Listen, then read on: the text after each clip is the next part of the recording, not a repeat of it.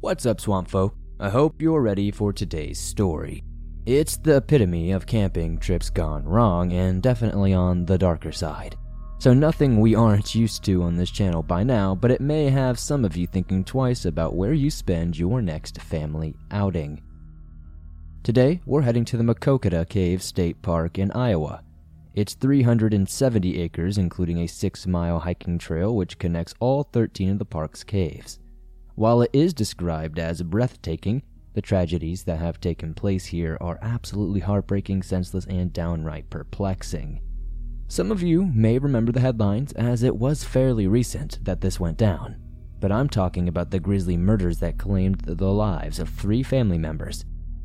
Though the Maquoketa Cave State Park murders are not what state officials would call quote-unquote unsolved, the case at times definitely feels incomplete.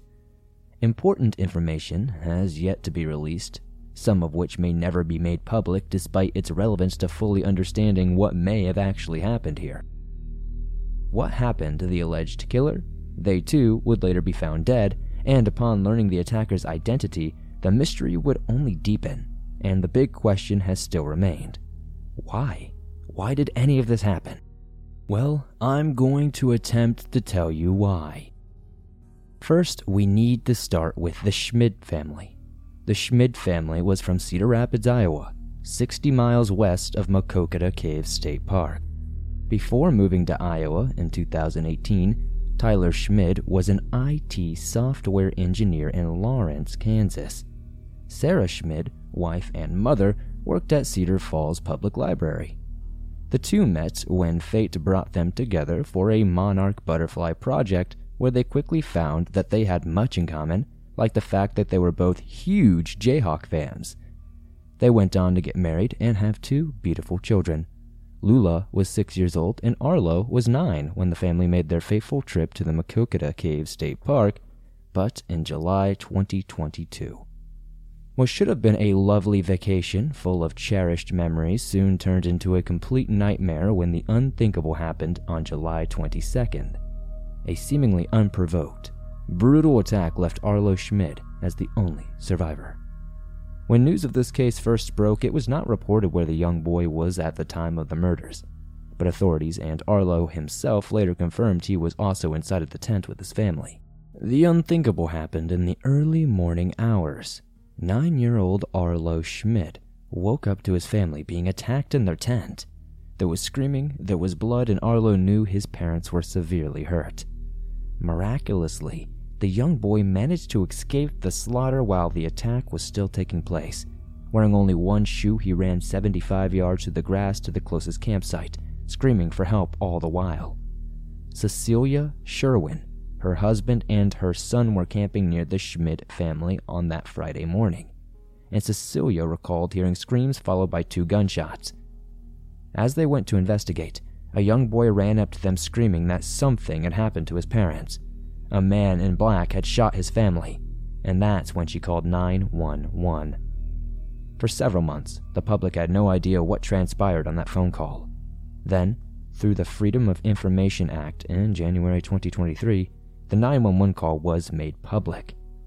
It begins with Cecilia Sherwin saying, "Shooting! Shooting!" and adding that she was with a young boy who said that his parents were shot and there was blood.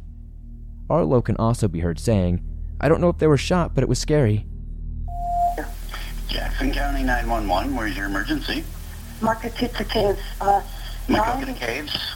Yeah. Okay, what's going on out there? Shooting. Cecilia would then make a correction to the dispatcher, who then phoned the park rangers before returning her attention to Cecilia. She asked the panicked woman if she could speak directly to Arlo in an attempt to learn more. When asked, Arlo said, "I woke up and saw someone in black clothes. They had a weapon and my sister was screaming." The dispatcher asked where his dad was, and after a pause, the boy replied, "I think they were hurt," before repeating that the assailant had a small gun and wore all black clothing. The phone is then returned to Cecilia, and a few moments later, she could be heard asking Arlo, "Honey, are you okay? What's wrong?" Most of the conversation is pretty clear, but there is a point where the reception begins to drop out a bit, Some words are completely unintelligible, and if you listen carefully, you can hear Cecilia state the following. He, Arlo, was screaming up there in the tent, and we heard shots, and then it goes unintelligible. He was screaming up there in the tent, but nobody would come out. Nobody would come out, and so we unintelligible towards the entrance, and so we unintelligible him away. Obviously, there's some red flags in that statement. Did Arlo run to the Sherwins campsite, or did the Sherwins, possibly Cecilia, approach the Smidge tent and take Arlo away? Based on the two conflicting reports, there's no telling what actually went on. A park ranger arrived about 23 minutes after the 911 call was initiated. Arlo stated that he heard gunshots, and Cecilia would later confirm with police and reporters that she heard yelling, followed by 2 gunshots just before Arlo ran to their campsite.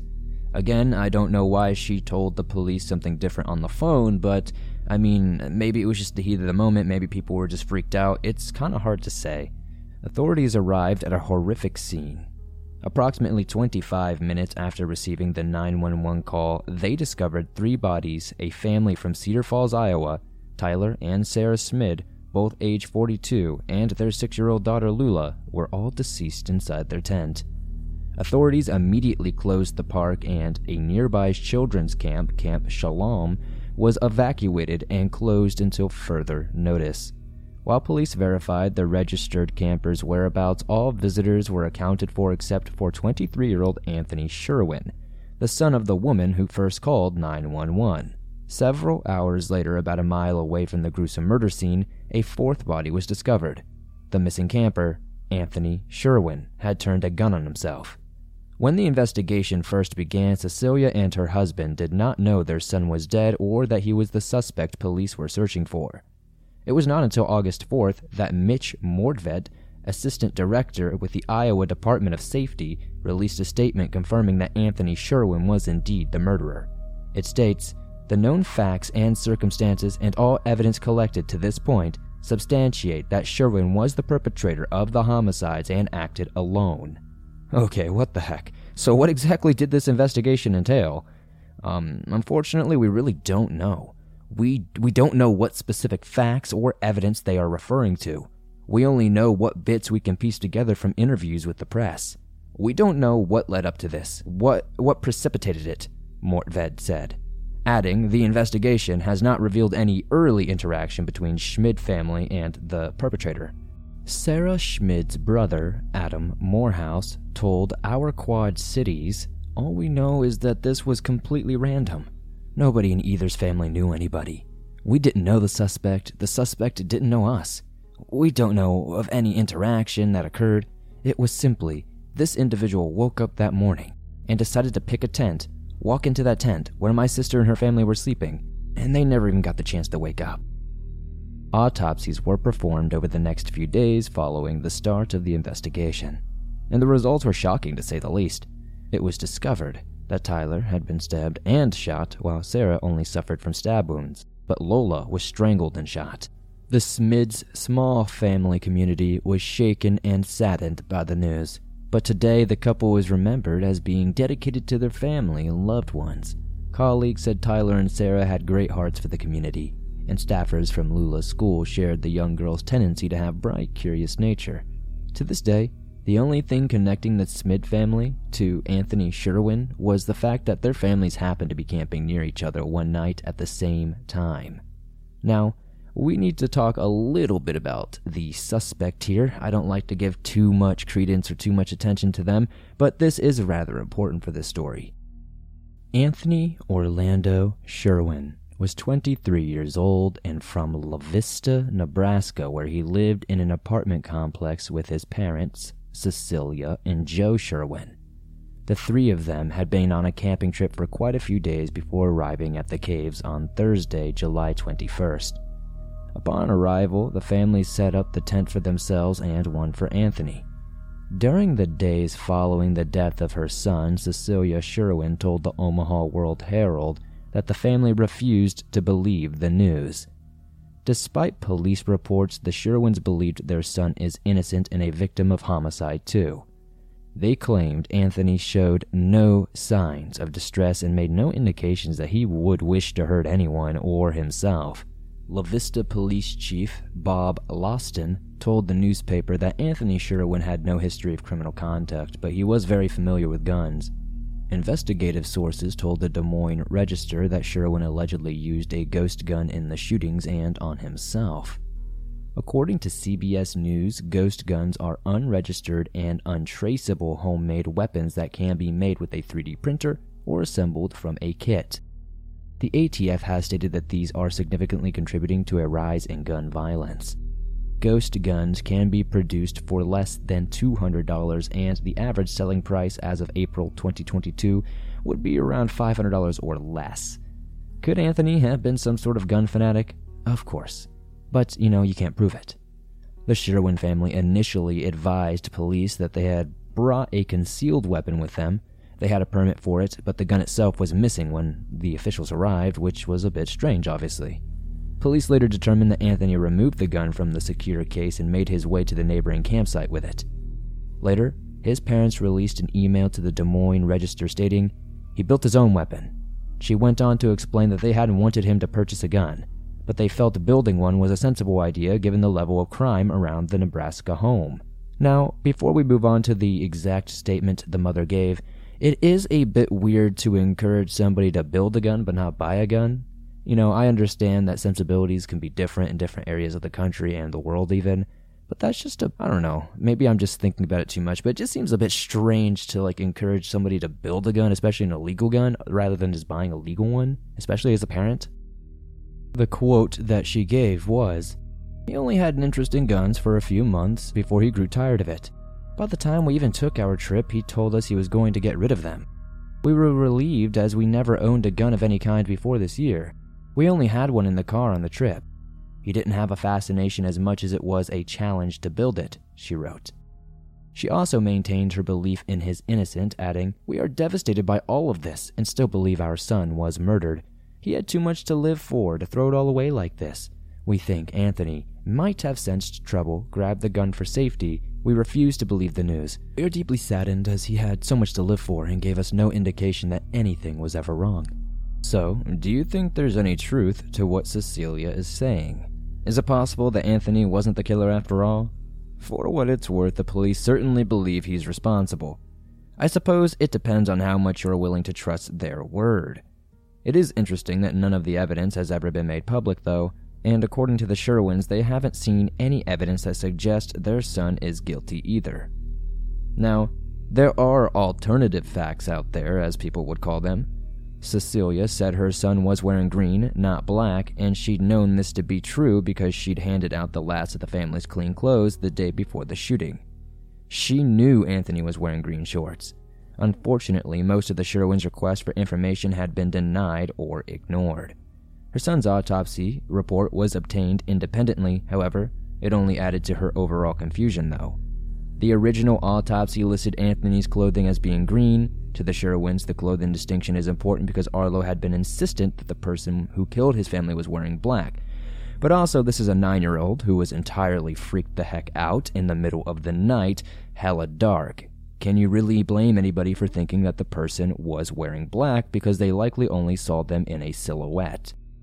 Another interesting discrepancy is that early reports state that the police found Anthony suffering from a single gunshot wound to the head, but according to Cecilia, her son sustained 2 gunshot wounds. She believes the first shot would have been debilitating and wonders how he would have managed to shoot himself again. The final unanswered question, the one that particularly pains the Sherwin family, is one that Cecilia believes could be easy to answer. Was the gun that her son supposedly used to end his life the same gun that was used in the shootings of the Smids? In a recent inquiry, the couple asked the lead investigator whether a ballistics match had been made, but they did not receive an answer. Now, I do need to mention public record requests have been denied. In 2023, the Quad City Times also filed requests for public records under Iowa's Open Records Law and the Freedom of Information Act. The request sought incident reports, investigative documents, crime scene summaries, and autopsy reports. And it was denied just as the family's request had been. The only reply they keep receiving is the records you seek are not public. Debbie McClung, Strategic Communications Bureau Chief for the Office of the Commissioner with the Iowa Department of Public Safety, it's a freaking mouthful, stated that they were not public records. She explained, "We can share immediate facts and circumstances of this case, which are contained in press release links which I've provided for you." On July 11th, the Quad City Times reported that McClung was directly asked whether the gun used in the death of Anthony Sherwin matched the one used to slay the members of the Schmid family, but she again did not respond.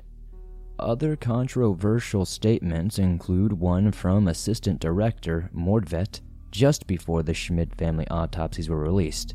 He said, "Investigators are aware of a possible motive, but will not release it publicly. Police have declined to answer any questions and have not publicly released any additional information since August 4th, 2022. Now, in conclusion, for the Sherwins, the most important question is maybe, is it without a doubt that Anthony committed these heinous crimes against the Schmids?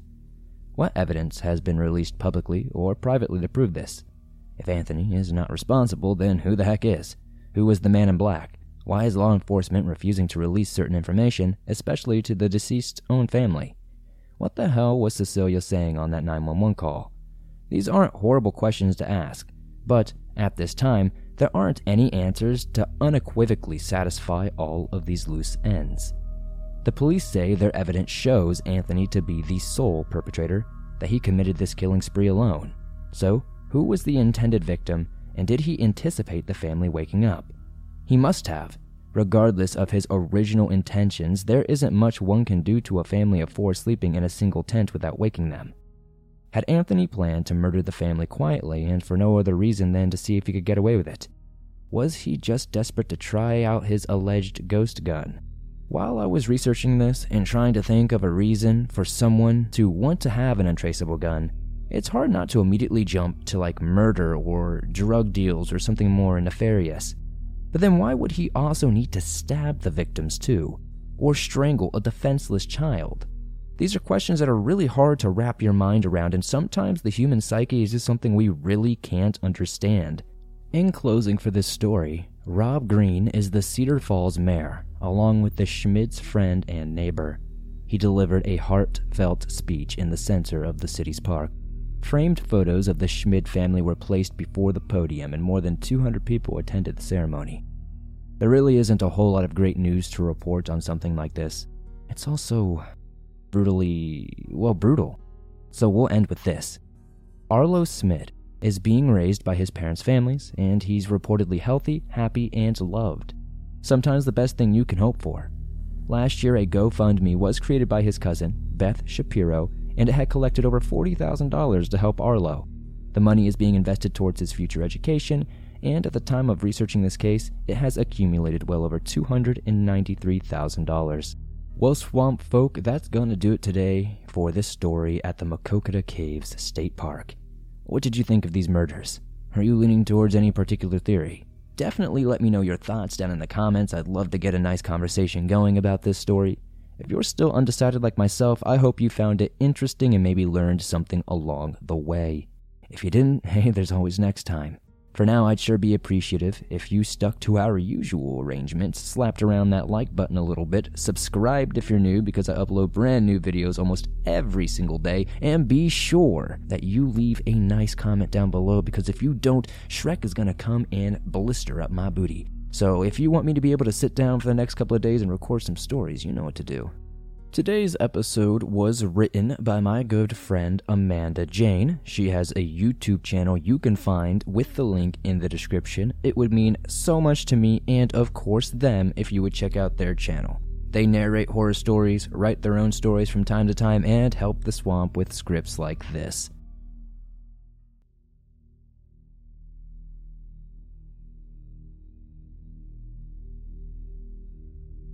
In 1977, 2 Yale University students, Terry Jentz and Avra Goldman, planned to spend their summer cycling across the United States. But their trip came to a premature and traumatic end when they were attacked by an unknown axe or hatchet man while camping at Klein Falls State Park. The police failed to make an arrest, so years later, Terry decided to investigate for herself. So, what happened, you may ask? And did Terry find her attacker?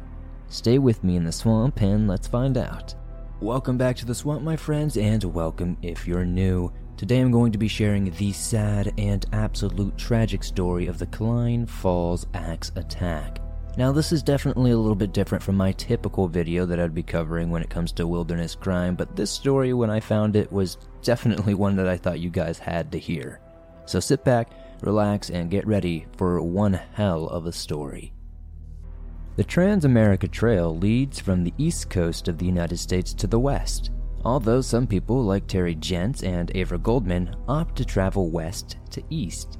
The length of the trail varies depending on your route, but most sources claim it's somewhere around 4,200 miles, with adventurers completing an average of 200 miles per day. Less experienced hikers might be traveling around 60 to 80 miles each day. Originally, the trail started in eastern Tennessee, but over time, it became more common to ride from Yorktown in Virginia to Astoria in Oregon, or vice versa. Those undertaking the trail can experience breathtaking United States landmarks including Yellowstone National Park, the Cascade Mountains, the deserts of Utah, the Rocky Mountains, and Sawtooth National Forest, to name a few. The trail is mostly off-road, offering riders clean air and scenic views, but it's not ideal for beginners. Depending on weather and location, adventurers might come up against snow, rocky terrain, mud, and challenging desert landscapes. However, in 1976, 4,000 riders of varying ability attempted the trail to celebrate America's 200th birthday. Following the Declaration of Independence in 1776, a group of experienced cyclists started planning the route in 1973. The idea came to them while traveling from Alaska to Argentina, but the 1976 event, dubbed Bike Centennial, was attended by many inexperienced riders using budget-friendly equipment. Half of those that started the trail didn't complete it, but even so, a year later in 1977, it seemed a manageable undertaking for new riders following the success of Bike Centennial. Terry, Avra, and a group of their college friends decided to take on the Trans-America Trail after overhearing someone who had taken part in Bike Centennial raving about their incredible experience. However, one by one, the friends dropped out or changed their minds for various reasons until only Terry and Avra were left. Although they had planned to go as part of a larger group, and their safety in numbers, they didn't want to cancel their trip and miss out on an exciting adventure. Terry and Avra were dorm mates and inseparably close friends, so they felt comfortable enough with each other to travel as a pair. And unfortunately, as we have come to find in many of these mysteries on the Swamp Dweller channel, this doesn't really turn out to be the best case scenario. But we're going to move on to the practice run that they tried. Neither Terry nor Avra were experienced cyclists at all, so they decided to do a practice run by taking a weekend trip to northern New Haven. This gave them an opportunity to experience cycling long distance before committing to that actual 80-day, 4,200-mile Trans-American Trail trip. They experienced minor problems on the New Haven trip. For example, the chain on Terry's bike kept coming off, but they were still both enthusiastic about undertaking the long summer trip when they made it to their campsite. However, I think in hindsight, their New Haven trip could be seen as an eerie foreshadow of events to come, because they were harassed by a drunken man shortly after arriving at the campground. They decided to put up their tent with the door facing the woods as opposed to the clearing, in hopes that this would make it more difficult for the creepy man to find the zip if he were to return with sinister intentions. As they feared, they were disturbed in the night when somebody aggressively shook their tent. They yelled at the intruder to leave them alone and to go away, and the person did eventually leave without getting inside of the tent. It might have been the drunken man from earlier, but they didn't see the nighttime invader, so it could have honestly been anybody else. They didn't want to let this bad experience stop them from taking their summer trip, but they decided to err on the side of caution by camping only at official campsites where they were likely to see other campers and have some sort of safety net. They also planned to avoid camping close to roads where passing cars would be able to see their tent. They really were trying to put their brains together and think every possible thing through so they weren't caught off guard at any point. Now, as summer begins, they begin by traveling to Astoria by bus in Oregon to start the Trans-America Trail. Terry and Avra got to talking to Mark and Kathy, a married couple who were also headed to Astoria to cycle the trail. When they got off the bus, Terry and Avra went ahead because Mark and Kathy's bikes had got lost during their travels. But Mark and Kathy were more experienced riders, so they caught up with the girls the next day. Terry and Avra broke their own rules by camping near roads and at non-official campsites when they were with Mark and Kathy because they felt safer in a group of 4. However, a week into the trip, Terry and Avra were starting to struggle, and they were worried about holding the couple back. So on June 22nd, they agreed to split up and meet again the following day. Because Terry and Avra were going to spend the night without Kathy and Mark, it was important to them to camp at an official campsite. They cycled to Klein Falls Park, where their guidebook claimed overnight camping was permitted, but when they got there, they found signs saying that the park was for daytime use only. Klein Falls State Park, also known as Klein Falls State Scenic Viewpoint, is a 9-acre park located on the Deschutes River, approximately 4 miles west of Redmond, Oregon. Terry and Avra considered cycling another 10 miles to the campsite in Redmond where they knew Mark and Kathy were staying. But they were tired of a day of cycling, and exhaustion created tensions between them. Avra was keen to go on to Redmond, whilst Terry wanted to stay at Klein Falls. Avra eventually relented, and they set up camp near the river. They faced the door of their tent towards the river for safety, hoping this would confuse any intruders. Terry and Avra confessed to each other that they felt uneasy and sensed that they were being watched. But they discarded their concerns because there was no visible reason to feel unsafe. They had friendly conversations with other park visitors and everything seemed fine. Before turning in for the night, though, Terry watched young drivers cruising in the parking lot, drifting to show off to their friends. She went to bed shortly after these drivers left the park. Now, this is where things really take a turn for the worse. Terry woke abruptly in pain and quickly realized she was pinned down by a heavy weight. She could barely move. The sides of her tent were flattened, and it dawned on her that she was trapped beneath a car or truck. Imagine the terror and the bewilderment of waking up from a deep sleep to find yourself underneath a vehicle. I mean, honestly, that sounds like even worse than any horror movie I've seen. Like, even worse than that horror movie Rubber, where it's literally like a tire that murders people. But anyways, Terry's first thought was that the kids from earlier who were messing around in the parking lot, popping wheelies and donuts, she thought that they must have returned and accidentally driven over their tent somehow. She did hear a car door open, and then one lone person got out. Then Avra was screaming at someone to leave her alone, followed by 7 thuds. Avra fell silent. Terry listened as footsteps returned to the vehicle. The truck drove forward, relieving the pressure on Terry's chest. But before she knew it, she was experiencing immense pain in her head and arms, and she realized she was being repeatedly hit with something. She was able to see her attacker now that the vehicle was no longer above her. He had an axe or a hatchet in his hands. She was unable to see his face in the darkness, but she could see his body. He was smartly dressed, wearing cowboy boots and a clean plaid shirt tucked neatly into his jeans, standing with one leg on either side of Terry's body as he slowly lowered the weapon into her chest. She grabbed it and pushed it away. She begged the man to take anything he wanted, but please leave her alone. He slowly retracted his weapon, returned to his vehicle, and drove away. Terry heard Avra moaning and found her friend by the river. Avra had suffered horrific head trauma. The injury was so severe that part of her brain was visible. Terry knew she had to get help. She put in her contact lenses with bloody hands, which caused her to see the world through her own red fingerprints. There was nobody nearby because the park was day use only, as we mentioned before. She went to her bike intending to ride to the next town, but she struggled to unlock her bike from the picnic table. She had chained it there earlier for obvious security purposes, and because of her injuries, she had wounds from the hatchet all over her, plus several broken bones from the car running her over earlier.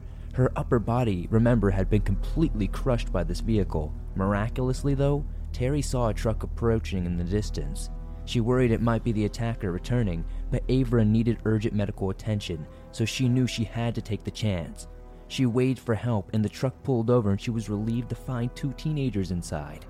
The teenagers, Bill Penhollow and Boo Isaac, sometimes also referred to as Darlene Gervais, happened to be driving through the park. They were shocked by the extent of Terry's injuries. They described her as being drenched in blood from head to toe to the point it was dripping from the ends of her hair. They loaded the two women and their belongings into the truck. While they were doing this, a vehicle with glaring headlights stopped nearby. Bill recalled it as a truck, whilst Boo was adamant about it being a car. They were terrified the attacker had returned, but whoever it was, they drove away. It is possible the attacker came back, but left after seeing Terry and Avra had found help. But I guess we'll never truly know at this point. Bill and Boo took Terry and Avra to the St. Charles Medical Center in Bend, Oregon. Terry had broken ribs and a broken arm and multiple gashes from the axe or hatchet that needed stitches. She also needed a blood transfusion and surgeries to her shoulder, nose, and forearm. Avra had a skull fracture and was rushed into theater. She survived but was left partially blind. Avra has no memory of the attack. Terry, on the other hand, was able to remember the incident in disturbing detail. She described her attacker to the police as a young man around her age. Although she didn't see the vehicle, she thought it was a truck from the engine noise and because the driver sounded like he was stepping down from a height greater than a car. She said her attacker was probably 5'10 or 5'11, but not fit or muscular. Unfortunately, even after hypnotherapy, she was unable to recall the man's face. Unfortunately, as we've come to find in a lot of wilderness crimes on this channel, the police didn't really find much evidence at the scene aside from tire tracks. Both rear tires and one front tire appeared to be bald or partly bald, whilst the other front tire had a distinctive tread. Several witnesses reported seeing a man loitering in the park. He was wearing a plaid shirt and driving a red truck with Washington plates. The person was never identified. At one point, a man in police custody for another crime confessed to the Klein Falls attack, but a polygraph test suggested he was confessing to a crime he had not committed, and the police had no evidence or any reason to believe this man was responsible. Terry and Avra grew gradually distant from each other over time to the point where they sadly were no longer friends. They both eventually returned to Yale and later graduated, and they spoke occasionally during this time, but their relationship was never truly the same. Some people felt the Oregon police didn't do enough to find Terry and Avra's attacker. Eventually, the case was pretty much discarded because the statute of limitations for attempted murder in Oregon at the time was only 3 years. This meant that even if a new suspect came to light, they wouldn't be able to prosecute. Fortunately, there is now a no limitation of attempted murder. Officially, this case remains unsolved. Nobody has ever been charged with the attempted murder of Terry or Avra, and we might never know for certain who was responsible. However, Terry investigated the case herself, writing a book in the process, and she believes she knows the identity of her attacker. Terry started her research by reading the police report of the investigation. She was disappointed to find that there were probably maybe 30 pages in total. The report mentioned 2 possible suspects, men who in separate incidents had attacked female hitchhikers not far from Klein Falls. Yet, there was nothing in the report that suggested either of these men were fully investigated regarding the attack on Terry and Avra. The report named Richard Wayne Godwin as the prime suspect. After the attack on Terry and Avra, Godwin was imprisoned for the assault and murder of a 5-year-old child whose skull he had used as a candle holder. An inmate serving time at the same prison claimed Godwin admitted to the Klein Falls attack. Some of the information Godwin allegedly gave this inmate relating to the violent crimes turned out to be correct, actually. But Godwin had an alibi for some of the additional crimes the inmate accused him of, and he passed a polygraph test when asked about the Klein Falls attack. This suggests Godwin may not have been responsible. Godwin was known to target children, after all, so an attack on adult women seems somewhat unlikely, but it's not impossible. He was also 5'6", 32 years old at the time of the Klein Falls attack, and of scruffy appearance. This is a stark contrast to the tall, young, and smartly dressed cowboy Terry remembers. Godwin's wife said her husband never dressed as a cowboy, and one of the main reasons Godwin was a suspect is because of his niece, who he had been accused of molesting. There is a running theory that he mistook Terry and Avra's tent for his niece's that he thought was apparently supposed to be staying at Klein Falls Park that night as well, and she was the initial intended to target. His niece was one of the witnesses who reported seeing the man with the plaid shirt and red truck lurking in the park. She later confirmed this man was not her uncle, and to her knowledge, her uncle had not been in the park that night. She also claimed that he never touched her or molested her or anything inappropriate, but, it was a little bit too late at that point. The allegations had been made. All of this led Terry to believe Godwin was not her attacker. She also discovered another more likely suspect in this process, though. During her investigation, Terry returned to Oregon and spoke to as many people as she could, including her rescuers, Bill Penhollow and Boo Isaac. Bill's girlfriend told Terry that Dick Dam, the hatchet man, was the one who attacked her. Terry was shocked to learn there was someone known as the Hatchet Man. I mean, what the hell? And apparently locals believed he was responsible for the attack on her and Avra for all of these years, but she had never heard a word of this. They described Dam as Terry remembered, a cowboy who would have been 17 in 1977.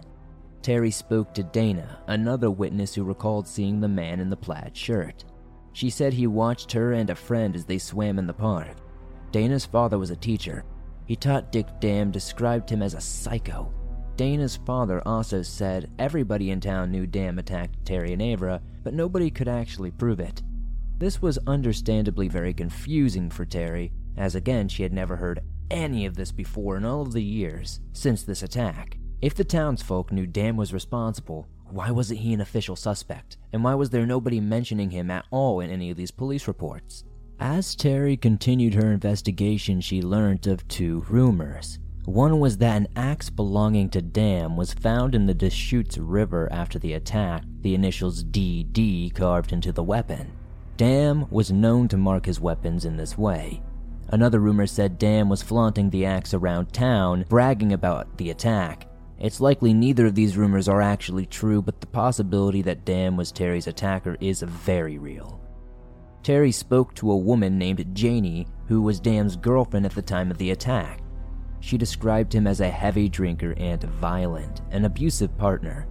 The day after the Klein Falls attack, he beat her and almost drowned her in a pond after she threw out a bottle of his vodka. Janie told Terry she noticed his toolbox was missing. She also said she visited the scene of the attack because she suspected her boyfriend was responsible. Janie was adamant that the tire tracks at the scene matched those of Dam's truck. She apparently did report this to police, but she felt she wasn't taken very seriously. In 1995, a detective said tires weren't a match, but this opinion was based on a hand-drawn tire track from police notes that were little more than squiggles. There were rumors Dam switched the positions of his balding tires to avoid suspicions or got new ones altogether. Some people described Dam's truck as black, others said it was blue. Janie said it was 2 shades of blue and had like a silver trim. This led Terry to believe the lurker with the red truck wasn't the attacker and just happened to be creeping in the park that day. Terry also spoke to Dam's ex-wife Ruby, as well as Kelly, another of his ex-girlfriends. Both confirmed he was abusive. He would lock Ruby out in the cold and in confined spaces. He regularly made her dig her own grave in the backyard. He even killed Kelly's pets. He told her he was innocent of the Klein Falls attacks, and as a victim of cruel rumors herself, she believed him. But after learning of his true nature, she believes he is in fact very guilty. Now, over the years, Dam did 2 polygraph tests to clear his name. However, the first test was inconclusive because he was under the influence of alcohol and muscle relaxants. The first results of the second test suggested he was lying when he claimed he wasn't the attacker. The administrator recalled Dam talking like a guilty man, although he never confessed. Detectives wanted to do a third test to be sure the results weren't affected by drugs or alcohol again, but Dam threatened the police following the request for a third polygraph, and he was not home when an officer went to collect him for the test. With the statute of limitations for the crime having run out, the authorities weren't really heavily pursuing Dam as a suspect at the time. In 1996, Dam was arrested for kidnapping his 18-year-old male hunting partner. He was found not guilty of kidnap, but guilty of coercion and unlawful use of a weapon. For spectators, including Terry, it was a relief to see him finally imprisoned after his previous 19 arrest had resulted in minor or no consequences. He seemed good at wriggling out of trouble. Dam has since been arrested for crimes including harassment and DUI, but he's currently a free man as far as I know. All things considered, he's a possible suspect for the Klein Falls attack and the man Terry believes assaulted her. But to play devil's advocate, she didn't see the face of her attacker, so how can she be sure it was him? That said, Dam has been described by many as a smart cowboy, and this matches the description of the individual Terry clearly remembers. There's also no doubt he's a violent man.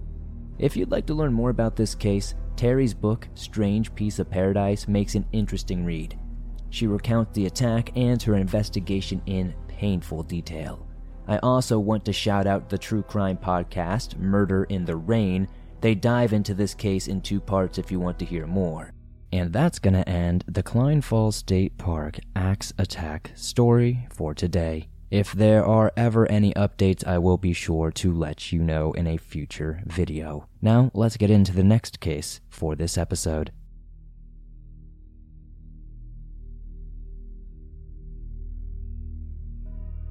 Welcome back, Swamp Folk. Hope everyone's doing okay today, and hopefully everyone's feeling well and is ready for another strange mystery. Does anyone else feel like it's been too long since we've had a good old-fashioned alien story on the channel? It took quite a while to find a story that I thought would be great, and it just so happens that right as I put this out, there is a new documentary about this coming out as well, so coincidence is on our side. Here I am yet again, hat in hand, ready to show you something very interesting. CBC News dubbed this as Canada's most documented UFO case. I know aliens are usually lumped in with either science fiction, horror, or government conspiracy theories, but they really are a category unto themselves. I'm not trying to say they are definitely UFOs out there circling the planet or anything. I'm just trying to say that statistically speaking, it's not that crazy to think that there might be other life forms out there somewhere. Sure, our solar system only has 8 planets, or 9 if you refuse to let go of Pluto, but we're only one of thousands of solar systems within the Milky Way galaxy. There are an estimated 100 billion planets in our galaxy alone, and based on mapping and simulations, scientists theorize that 1 in 5 stars like our sun should have an Earth-like planet in its orbit. That comes to 40 billion total. But don't forget, that's only our galaxy and our understanding of our galaxy. That doesn't include the hundreds of billions of other galaxies out there. So yeah, now I have my own controversial theories on everything. I don't know if I necessarily believe that Earth is so special, that aliens are here and just here, but maybe they are in contact with us, maybe not. I don't know, it's really hard to say. Is life a simulation? Is the sky actually blue? Is the grass actually green? I don't know, you tell me. Normally, when someone claims to see a UFO, they're treated as a fraud or a lunatic. To an extent, that's also true of today's case. But this one is far from typical. Whether it was a genuine UFO experience, a government experiment, or a straight-up hoax is for you to decide, but first, let me tell you just a little bit about Falcon Lake. It's a beautiful area located in Manitoba's White Shell Provincial Park on the Trans-Canada Highway near the Ontario border. It's a very popular getaway for locals and tourists alike. Park has campgrounds, cottages, picnic areas, all that good stuff. Now, it didn't quite have the same level of amenities in the 1960s that it does now, but it was still a hotspot for nature lovers. Some people even staked claims in the area to prospect for precious metals. That's what brought Stephen McCalloch to Falcon Lake on May 20th, 1967. After World War II, Stephen McCalloch and his wife moved from Poland to Canada, where Stephen found work as an industrial mechanic, and he also fancied himself as an amateur geologist. He regularly traveled to Falcon Lake in search of quartz and silver, knowing the quartz veins in that area often yielded gold and nickel. It was while he inspected one of these veins that he suddenly heard a flock of agitated geese. When he looked up, He saw two objects with reddish glows hovering roughly 150 feet away. His quoted description of the crafts were cigarette-shaped things with humps in the middle. At first, he believed them to be experimental American aircraft, but then one of the objects landed on a nearby rocky platform and shifted into a disc shape, while the other hovered nearby for several minutes before flying away. The landed craft remained in front of Stephen for roughly 30 minutes, and during that period, he was able to draw a sketch. Its dimensions were approximately 34 feet long by 15 feet tall, and its color alternated between gray and red. The surface resembled hot stainless steel and emanated a warm golden glow that smelled of sulfur. There were also sounds of a whirring motor and the hissing noise of air being expelled. Once finished with the sketch, Stephen dared to venture closer in search of an insignia, but he saw none. He did note that the smooth, metallic surface lacked any seams, but after a few moments of standing there, a door lined with bright light slowly opened. He heard two distinct but muffled voices coming from the inside, and he believed they sounded human, one voice being notably higher than the other. Assuming that the Americans were experiencing some sort of mechanical malfunction, McCallick called, "Come on out, Yankee boys," and offered his assistance. This instantly silenced the other voices, and when there was no response, Stephen merely tried speaking in Polish, then Russian, and finally German. Man, you gotta love this guy. He thought a secret government aircraft landed right in front of him. So what does he do? First he sketches it, and then he decides, let's see if we can actually help these fellas out. That's brave, or maybe stupid. It depends on how you look at it. When you think it belongs to the US or Canada, that's iffy. But I see how some might feel at ease, but this guy, he was even willing to bet on the Russians in the 1960s. I want whatever he was on, that's all I'm saying. Anyway, he didn't let a lack of response get him down. No, sir. He put on his welding gloves and goggles and walked inside. Then he saw light beams and panels flashing in different colors. The craft itself seemed empty, but when he tried to walk away, 3 panels slid shut to trap him inside. When he touched one, it was hot enough to melt the fingertips of his gloves. The craft then turned counterclockwise to reveal a new panel. This one had a grid of holes that blasted McCallick in the chest with heated gas and threw him backwards, out of the craft. His clothes were on fire, and he tore the burning items from his body as the strange craft flew away. The experience left him nauseous, and he vomited multiple times as he fled the area. Some sources say he also saw pink dots in his vision. This all left him too disoriented to find his way, so knowing the road was to the southeast, he then tried using his compass, but the needle went haywire. Thankfully, he did eventually locate the road, but he wasn't home free quite yet. Constable G.A. Soltke, a police officer, happened to notice the frazzled man and believed him to be drunk, but there was no smell of alcohol. So the officer claimed he wanted to help Stephen get to Falcon Beach for medical treatment, but said his offer was declined. Yet Stephen said the officer was dismissive and refused to help. To be fair, I can see how one might be dismissive of someone claiming to have been inside of a UFO, but this was still a disturbed man who was clearly alone and in need of help. They were essentially in the middle of nowhere. McCallick did eventually make his way back to the motel, where he spoke to the owner about seeing a doctor, but the only doctor was unavailable at the time. That sounds like some Andy Griffith stuff right there, but I guess it is the 1960s, so we'll let it slide this time. With no other options available, Stephen returned to his room, where he called his wife.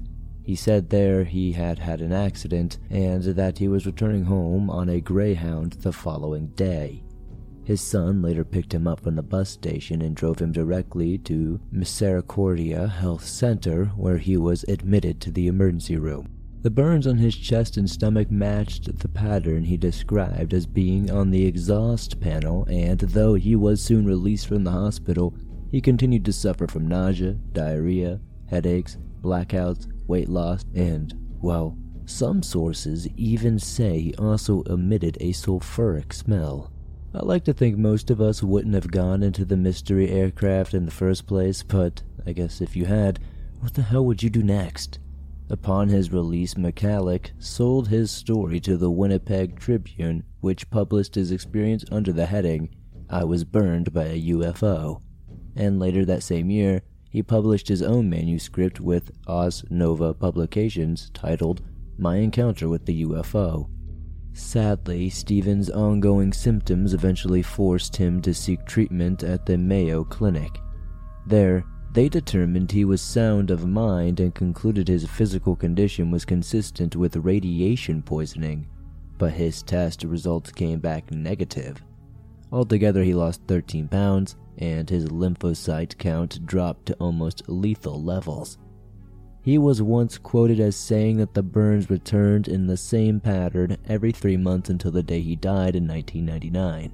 Never once did he doubt his encounter with something otherworldly, and he passed that belief on to his youngest son. Stan was only 10 years old at the time, but he eventually appeared in an episode of Unsolved Mysteries to discuss the events from his perspective.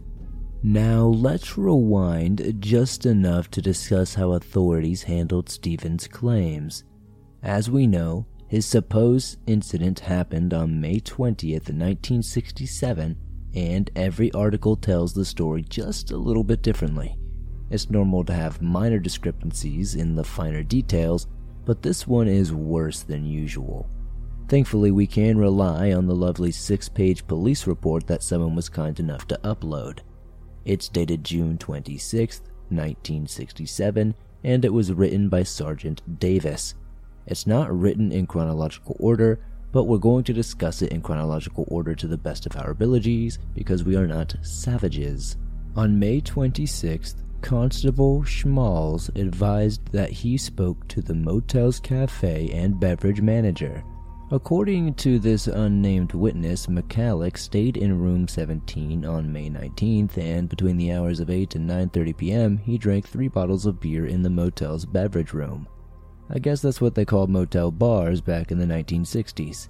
Stephen was said to have left the motel at approximately 9:30, and he returned an hour later, sometime around 11, at which point he drank 2 more beers. The manager said he was not too terribly drunk, or maybe not even drunk at all when he left, nor did he purchase alcohol to take back to his room. In Stephen's interview, he claimed to have left the motel at roughly 6 a.m. on the morning of May 20th, and his timeline was corroborated by the maid who cleaned his empty room at 7:30 that same morning. Mrs. Bweck, the motel owner, told police she saw Stephen between 3 and 4 p.m. on the 21st. This is when he approached her, stating that he was in need of a doctor. Since there was apparently no doctor available, she referred him to the police. Michalek left and later returned asking to make a collect call to Winnipeg, at which he was directed to a phone booth outside.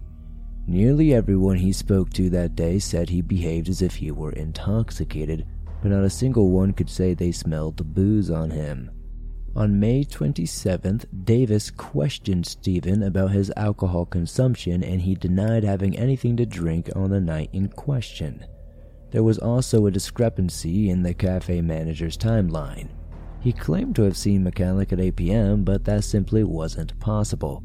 Stephen traveled to Falcon Lake by bus, and he didn't even begin his 2-hour journey until 7:15.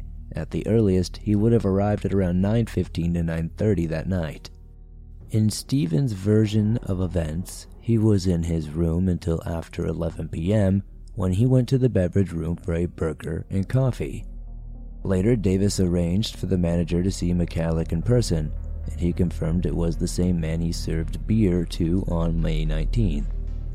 The beverage room was busy that night, so the manager admitted he could have been mistaken about the time, but he was adamant that Stephen drank the beer. Michalek was later confronted with the manager's accusation, but he continued to insist that he didn't drink. Davis states that he and squadron leader Biskey were in daily contact with Stephen during the period of May 26th to May 30th. Each day they hoped that he would feel well enough to come up and search for the supposed landing site. On May 30th, the two men drove to Stephen's home in Winnipeg, where he drew them a map of the landing site. Biskey was then able to coordinate with the Canadian Army to obtain the use of a Hillier helicopter for the following morning. They argued this to be the best course of action due to the possibility of vegetation growth concealing the site.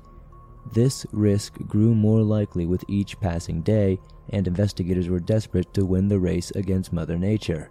On the morning of May 31st, David and Constable Anderson drove to Falcon Lake, where they met with Biskey and other Canadian Air Force personnel. At noon, another Army helicopter joined the search, but even with Stephen's map, the search efforts were pretty much fruitless. His instructions were to look for a flat piece of rock 300 feet long and 100 feet wide, which should have been doable. Rocks that large are very rare at Falcon Lake, but once again the search was called off as night drew near. Ultimately, it was decided all efforts to locate the supposed landing site should be futile without Stephen there to point them in the right direction. Davis and Anderson drove the 2 hours back to Winnipeg that very evening, and this time Stephen felt well enough to join them. The three men left for Falcon Lake early on the morning of June 1st. In an earlier interview, McCalloch recalled walking a little over 3,000 paces to reach the highway after he saw the craft. This was estimated to mean that he couldn't have traveled more than 2.5 to 3 miles before reaching the road, so the air search covered about a 4 to 5 mile area. Shortly after their arrival, Stephen was taken up in a helicopter, but he wasn't able to recognize any landmarks from the air. Everything looked too different. That afternoon, they changed tactics. Davis and Anderson escorted Stephen to the area where his shopping bags and saw were previously located, and they managed to cover between 3 and 4 miles before nightfall. Yet they still found nothing of significance.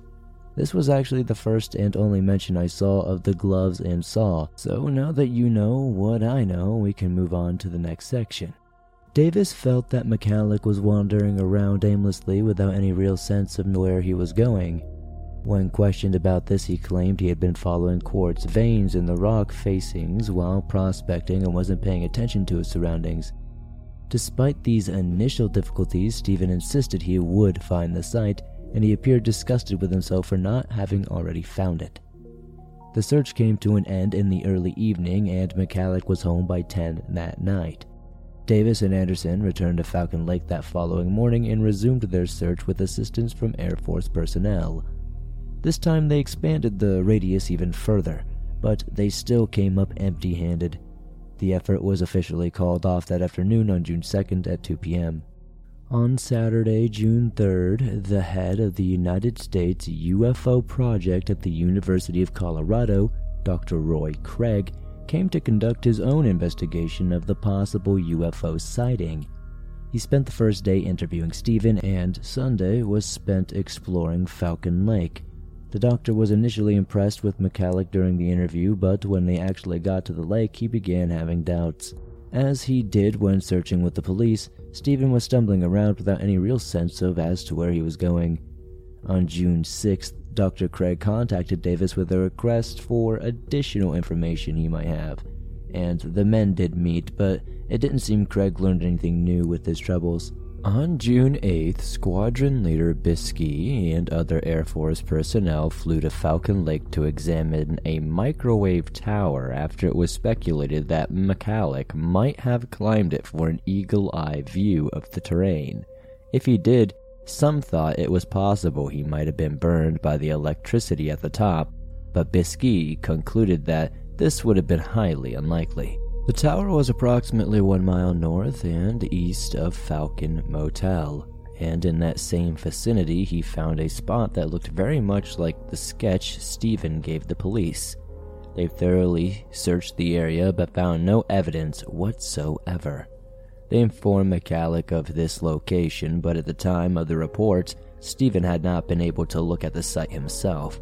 I saw no further mention of this area, so it's likely he either didn't go or he couldn't find it very familiar. With this, the Air Force considered the matter closed pending the discovery of new evidence. The only thing they had that could technically be counted as evidence besides the shopping bags and saw was Stephen's burned welding gloves. He welcomed the police to perform any test they'd like, and it was in turn passed along to Brisky. That about does it for the actual investigation portion of the report, though. But the last page and a half are arguably the most interesting of all. I want to read this paragraph to you. I cleaned up some of the repetitive parts to save time, but I encourage you all to read it for yourselves at a later date. In light of the increasing prevalence of UFO sightings, and because there's the distinct possibility that our personnel will be the first ones approached by the observer, I have obtained a copy of the Air Force's instructions on how to deal with UFO reports. It covers what information should be obtained from the observer and how the report should be channeled. It's not surprising to hear that there was an increase in sightings after Stephen's story gained international notoriety. Such is the way, but hearing it in such an official capacity adds a healthy dollop of realness to it all, don't you think? The instructions were brief enough to include in the report, which means I can read them to you right now. Now, this is the official two-step process according to Canadian Air Force bases and other forces at the time. The first section says, reports of UFOs are frequently received at Canadian Force bases from various sources. Canadian Forces Headquarters is responsible for processing any action required regarding the report. The report should be transmitted to Headquarters in accordance with Section 2. Section 2 says, unclassified priority messages should be addressed to CanForce HED, and the first words in the text should be for CFOC UFO report. All reports should include as much of the following information as possible. A. Date and time of sighting. B. Sky conditions. C. Observer's identity. D. Observer's location.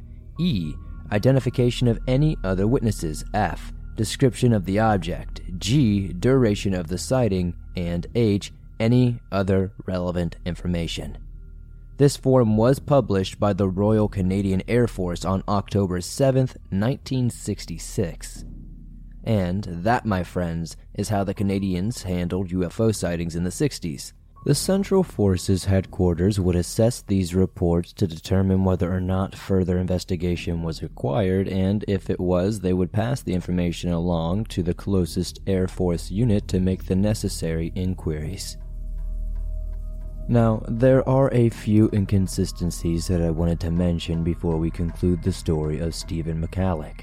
You'll notice the police report stated the supposed landing site was never found, but most articles are actually saying otherwise. Some say a perfect circle of burned vegetation was found when Stephen returned to Falcon Lake with the police, while others say he found it with a friend while exploring on their own weeks after the fact. Some say the circle was 15 feet in diameter, while others say it was actually 30 feet wide. As far as I can tell, this is just how urban legends begin, but who knows? Maybe there was a crop circle, but the government decided to cover it up. That's not the only supposed evidence found that was never mentioned in the official report. Some articles also mentioned pieces of melted radioactive metal were found along with high levels of radioactive elements in the soil and Stephen's clothing, but this was ultimately concluded to be the result of radium veins that happened to be nearby. Or is that what they want us to think? Most articles did agree that initial theories concluded our man was merely hallucinating due to alcohol consumption, but most of the official investigations ended with inconclusive results. No one could definitively say or explain how McCalloch's physical wounds and symptoms occurred. Skeptics tend to conclude Stephen's injuries did indeed result from some sort of drunken stupor, but I failed to find any explanations as to how. And I, for the life of me, can't seem to come up with my own theories of how he could have done this. As to why he might do such a thing, I don't really know. It would not only conceal the true cause of his injuries, assuming that's something he'd want to hide, He could possibly dissuade competing prospectors from staking their own claims on veins in the area. Of course, this would have the opposite effect as hordes of investigators, reporters, and members of the public flocked to the scene. There were a few attempts to explain Stephen's health conditions with an allergic reaction, but I can't get behind that one honestly. The science seems a bit, iffy. I find it difficult to believe allergies are the answer. Even if the initial wounds were so easily explained, I've never heard of an allergic reaction resulting in years of serious health concerns Stephen ultimately experienced. Have you?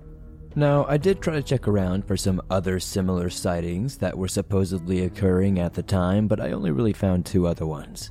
Back then, it was fairly common for locals to still visit the garbage dump just to watch bears rummage for food, apparently.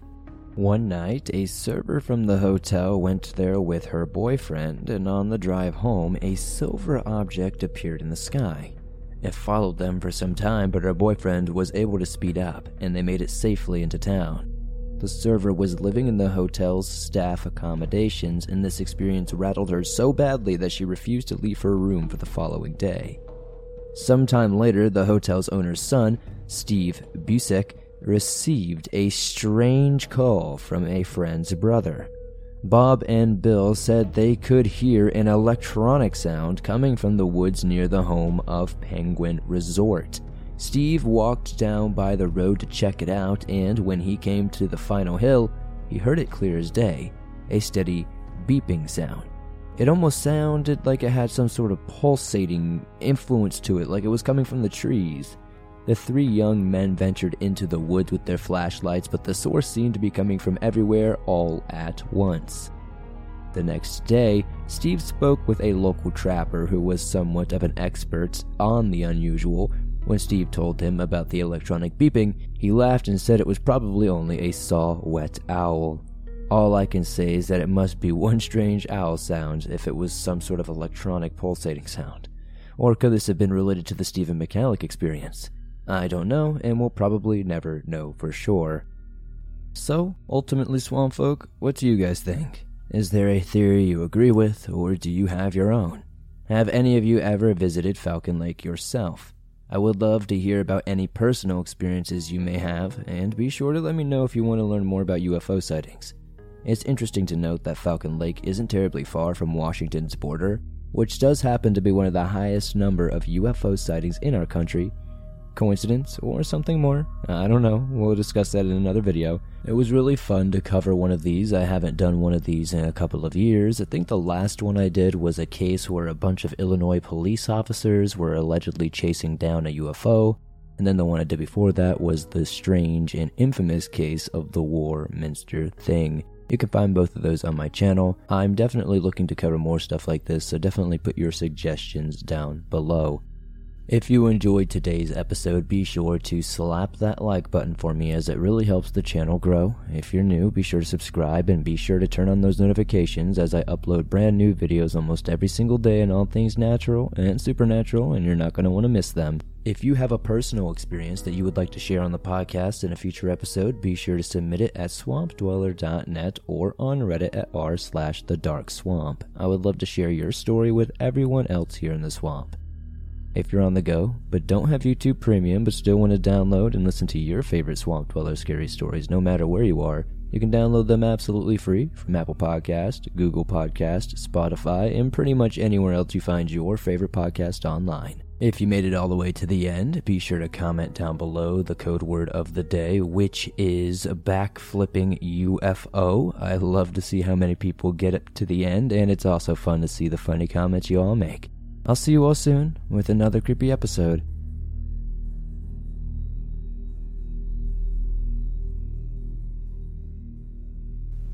Welcome back, Swamp Folk. Once again, we are crossing into international waters to bring you the darkest wilderness content available. More specifically, we're taking a trip down under to Wilson's Promontory National Park in Victoria, Australia, where we'll learn about the mystery that is Patrick Hildebrand. Don't worry, we aren't messing with any of those giant spiders today, at least none that we know about. But the case is unsolved, so you never know. Now, most of you have probably never heard the name Patrick Hildebrand. and that's completely fine, as I have not either before looking into this case. But just know if you like puzzles, you'll love this episode. But before we dive into this case and the strange details around it, let me tell you about Wilson's Promontory. Any national park in Australia will be beautiful, but this one in particular has a fascinatingly rich history. We can spend 20 minutes alone on it, but I'll stick with a summary.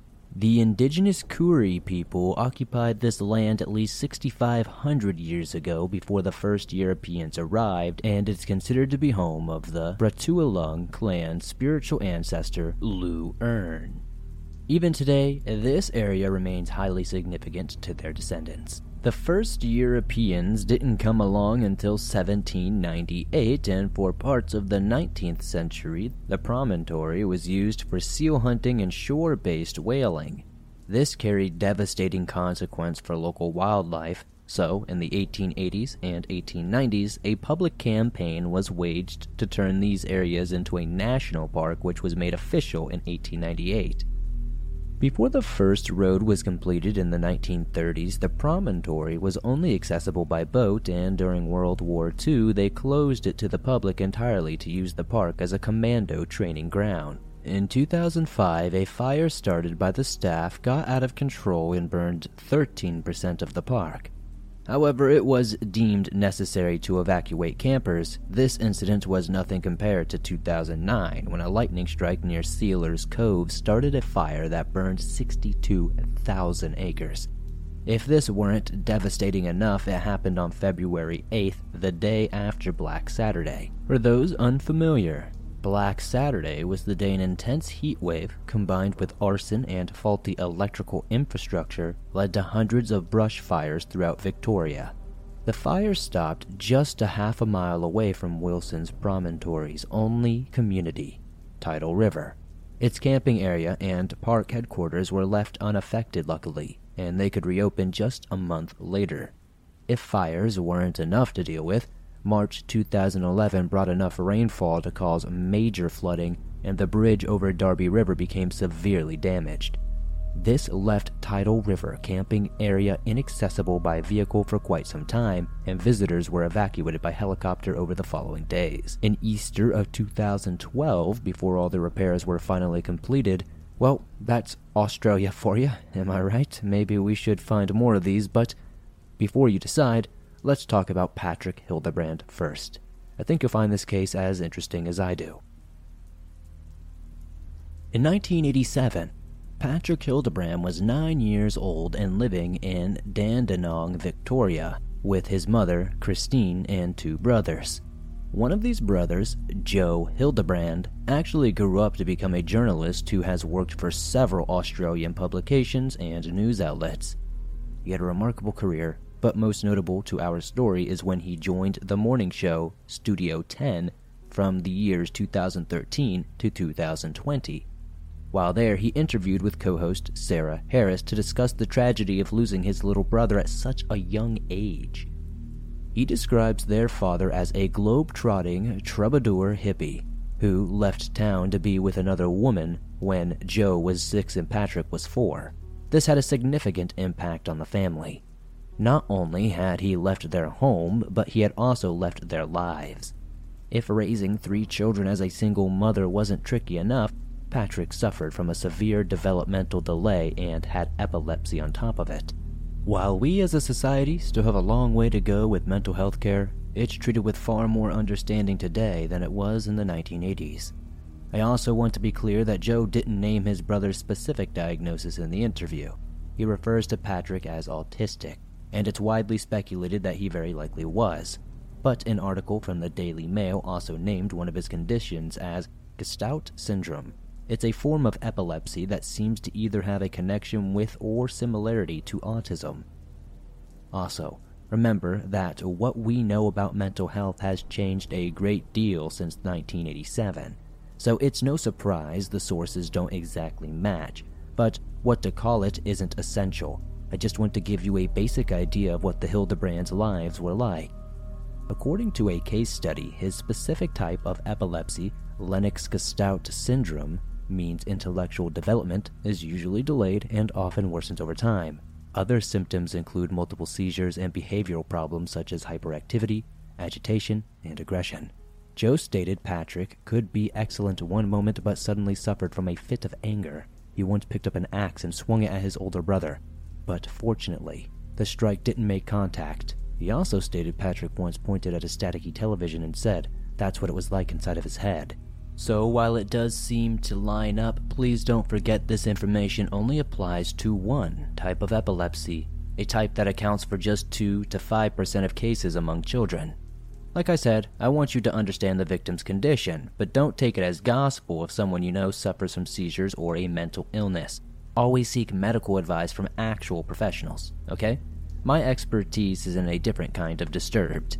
As for the summer Saturday that would fundamentally change the Hildebrands' lives, Patrick, his mom, his brothers, and his cousins were wandering along the Lily-Pilly Gully Nature Walk in Wilson's Promontory when the 9-year-old ran around a bend and into the forest.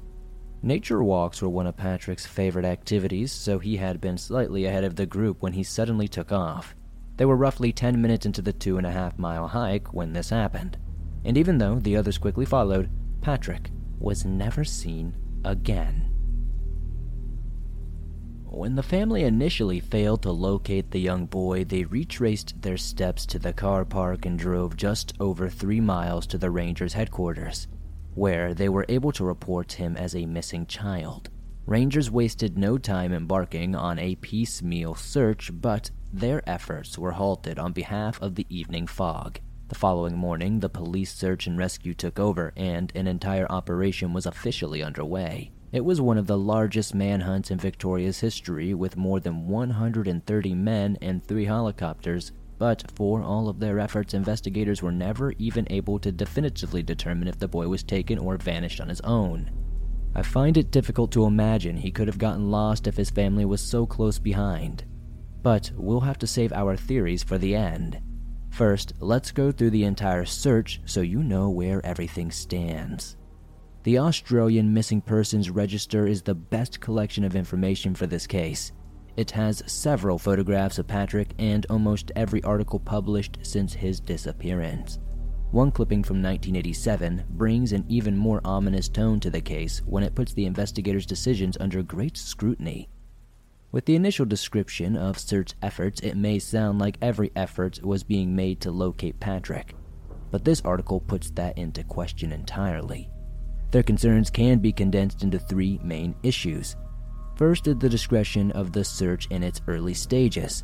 So let's go back to those 130 volunteers for a second. They started their search from where Patrick vanished, and by that afternoon they had found a bed of ferns where Patrick's yellow hat, only a few hundred yards away, was found. The police then marked out a roughly 1-kilometer rectangle in that area encompassing these 2 points. Searchers went through everything inside the perimeter. They left no stone unturned in their efforts, which is actually kind of a problem unto itself, as you'll soon see. This is how the rest of Sunday was spent, and when the day ended, lead investigators made a critical decision that would significantly impact Patrick's case's progression. Lily-Pilly Gully happens to lead down into a treacherous swamp, and it was concluded that, had Patrick indeed wandered into this area, he would already be dead. If they had any hope of finding him alive, it would be in the dry uplands. Therefore, Monday morning, lines of searchers stood at arm's length as they fanned out from the original starting point. Bushes and shrubs were flattened as they moved along the paths, marked with tape, and at night helicopters scanned the area with heat-seeking infrared equipment. Don't forget to factor in that Patrick suffered from severe developmental conditions and seizures. These guys weren't racing a standard clock here. And even before you factor in, they were already disadvantaged, not knowing how Patrick would react under these circumstances. Authorities couldn't be sure if he would approach rescuers or hide from them. With the help of his doctor and psychiatrist, the police tried their best to make an educated guess at his probable movements since becoming lost. Ultimately, it was concluded that the boy might have been lured from the path by a butterfly or lizard, but once there, it's unlikely he would have registered the need to call for help. Instead, it's far more likely that he would have simply continued in the same direction, unaware of being lost. This theory factors into why the police decided to shake things up on Tuesday.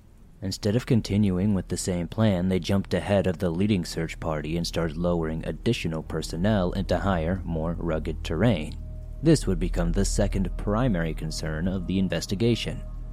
John Butler with Emergency Services offered to assist with the investigation on the day Patrick went missing, and when his offer was declined, he continued to provide his assistance each day afterward. Finally, he arrived on the scene that Friday, but once there, he told reporters that the advance bush drops put into effect on Tuesday would have been his first move. The higher-ups could have taken this comment better, and it effectively ruined any chance Butler had to participate. Afterward, he refused further remarks except that his Aboriginal trackers were better suited to the task than the bushwalkers assembled by police. Though Inspector Bob Hanna defended his strategy to the bitter end, John's comment would never be forgotten in the face of failure. Finally, this brings us to our third main issue, arguably the most concerning. Whether due to his minor clash with John Butler or for other reasons entirely, officials were against full use of the State Emergency Services professional Aboriginal trackers. The 3 trackers involved weren't brought in until that Friday, but honestly, by that point, the search efforts were reduced to only 60 men, and Inspector Hanna only had a mere 20% chance of finding Patrick alive. Most people, including Patrick's family, felt that the trackers should have been utilized from day one. Unfortunately, being so late in the game, there was little left that they could actually do. As mentioned before, previous ground search attempts left no stone unturned. Any sign that would have been there was long erased. Why did they not use the best trackers their country has to offer? Well, I keep seeing that Inspector Hanna actually had the option to use them from the beginning, yet decided to stick with tactics that had been proven successful in the past, namely search and rescue teams and the most advanced technology of the time. While present, the trackers were taken to a footprint near where the yellow hat was found. Even after casts were made, it could never really be confirmed as belonging to the little boy. By Saturday morning, only 15 men were left, and by that afternoon, the search effort was called off altogether. Not everything said about the searchers was negative, though. A 2013 article from The Australian quoted a senior volunteer searcher saying, "We searched so hard and for so long. People put so much effort into it. We were loaded into helicopters, winched down onto the ridge, marched down, and then winched back into the helicopter to do it all again the next day. The vegetation was incredibly thick, but the entire area was completely trampled by the 5th day. We didn't know what more we could really do, honestly." He also shared a story of a senior sergeant, saying he had a son roughly the same age as the missing boy. For years after this incident, the sergeant would still go down to search in his own time. But sadly, it seems he suffered a little bit of a breakdown due to sheer disbelief that they could not find Patrick, even after their abundant resources. Before we start poring over the possibilities, I would like to share that Joe Hildebrand had to say on the matter. When asked what he believed, he responded, "I just honestly don't know. You sort of try not to think about it." When asked if he believed in the possibility that Patrick was still alive, if he could have found his way toward a road, Joe was understandably hesitant to answer, but the few words he did say said so much. "I think that's just probably where madness lies." Everyone grieves in their own way, and this is one of the healthier ways I've seen, so bravo. Anyway, on to those theories, and let's start with the one most people believe. Did Patrick simply wander off on his own? Could he have been distracted by a butterfly, as officers theorized? It's a shame the trackers couldn't look over the area before it was trampled. We could have learned so much more. How did he get away that fast if he had run ahead into the woods? Well, the sad fact of this all is, it happens all the time. The wilderness can be as cruel as beautiful and doesn't play favorites. It gives and takes without prejudice or sympathy. As for wondering if Patrick would respond to searchers, if he were autistic, they tend to develop powerful interest in certain things, and if he felt this way with nature, it's feasible he could become distracted enough to not understand the consequences of venturing off or maybe not even notice his name being called at all. The Australian outback is enormous, and 9-year-old boys are typically small creatures. That's just physics. Then there's the yellow hat. It was the only sure sign of Patrick that was found during the entire search effort, and Joe said it was very special to his brother. He didn't believe Patrick would ever simply take it off and leave it there. That leaves 2 possibilities that I can see. One is that he may have had a seizure and become disoriented or injured himself in a fall, while the second possibility leads us to the next theory.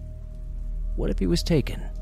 It would be straightforward to lose his hat in a struggle, but if there was a struggle, how did no one notice signs or hear his cries for help?